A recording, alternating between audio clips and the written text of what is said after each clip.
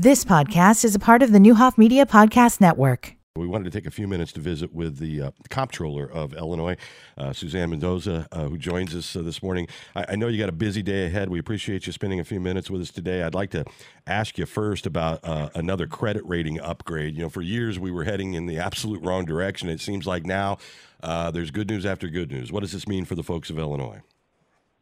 Oh, my goodness. I am so excited. Good morning. It means that whenever the state of Illinois has to access capital or money in the marketplace, that it will cost us less to do so. So this will save, every time we see a credit upgrade, it saves hundreds of millions, if not actually billions of dollars in additional costs to taxpayers. Things like roads and bridges, you know, those are things that we need to go to the market for to borrow money. And just like a person at home, when they go to purchase a car, if they have good credit, they might, back in the old days, right, we'd pay 0% interest. I think today the best you can get is 3%. But if you have bad credit, you might be paying 15 or 20% interest on the vehicle. So this is the difference between having good credit and bad credit. And so we want to keep seeing those credit upgrades. And I'm so proud that we've had 7 on my watch, and we're going to keep getting more. Yeah, you know, I know it's easy. It is really easy to talk about Illinois and the financial troubles and, oh, it's not business friendly. And we did. We dropped quite a bit. If you go back to the days of Thompson through, Edgar to George Ryan, and then really taking a dip during Blagojevich and Pat Quinn. But to you and to our current governor, J.B. Pritzker, we are on the upswing. And if you just look at the historical context of charting it that way, it's been a couple of good years. Yes, it has. It's been a couple of fantastic years. And really, when I first took office, which was 2 years before Governor Pritzker, that's when the state was at its absolute worst point, right? We had a backlog of almost $16.7 billion of unpaid bills.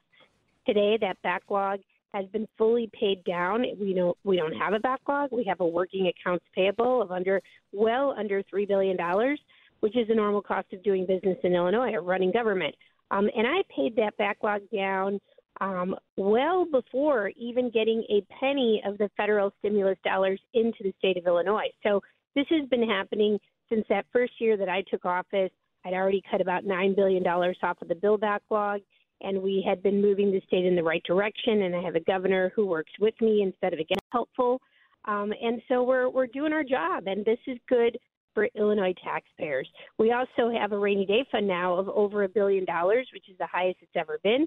When I first took office, we had less than $60,000 in that rainy day fund, and I had almost $17 billion backlog of unpaid bills, which that does absolutely nothing to help pay down. So we've come a long way. The credit rating agencies have acknowledged that, and the transparency that my office has done, I think, has also been instrumental in helping get those credit upgrades. And like I said, we're just getting started. There are more to come. Well, clearly the voters agreed with you. You're getting almost 60%, and we're very happy about that. I have to ask about your brother. Last time we visited, you shared with me that he is a long COVID sufferer and has had several strokes. Police officer who got this on duty. What I do not understand, and I don't want you to have to get into a political argument here with Mayor Lightfoot, but why in the world would we not be treating this disability the same as every other disability? Yeah, that makes no sense to me. It absolutely should. I think it's just horrible and tragic that it's not treated that way. And for your listeners, just so they understand what the issue at play here is, I mean, it's not political. It's just an issue of common decency.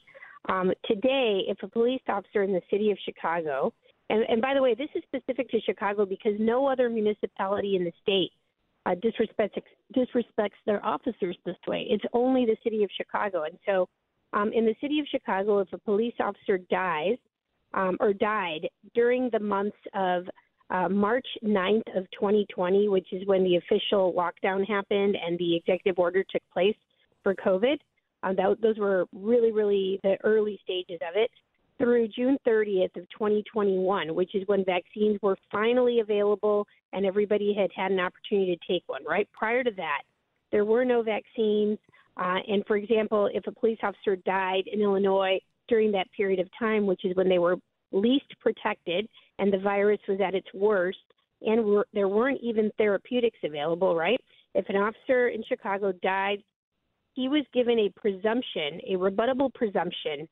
In other words, think of it as the benefit of the doubt that officer contracted COVID while in the performance of an official active duty. So if you die from it, your family would get death benefits. But if you don't die from it, you get nothing. And so it's absolutely insane, makes no sense. And an officer should not have to die in the city of Chicago to be given their benefits.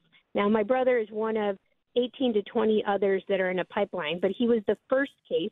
He was a test case to go before the city of Chicago's pension fund after getting sick after working 17 days straight with no days off, extended hours during the thickest part of the pandemic in November of 2020, well before vaccines were available.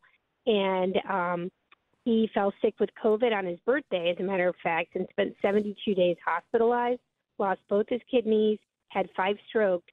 And when he went to go before the the pension fund for his disability, which of course he's completely disabled now as a result of COVID on the job, the pension fund doctor gave a report that 100% acknowledged that my brother was totally disabled and likely caught COVID while on the job.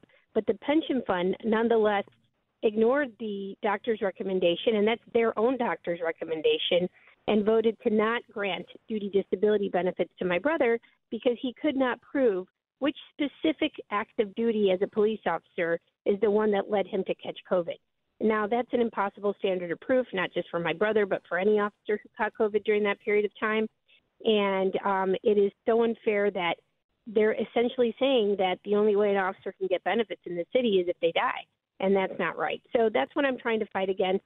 I've introduced legislation through Representative Jay Hoffman and Senator Bill Cunningham in Springfield that would treat disabled officers during that same period of time in the same way that we would treat dead officers, and that is that if they die, they get duty death benefits, and if they survive but are forever disabled, they will be getting their rightfully owed duty disability benefits. Well, I hope you win that fight for not only just your brother, but for every other law enforcement officer that had to keep doing their job. There was no choice as essential workers.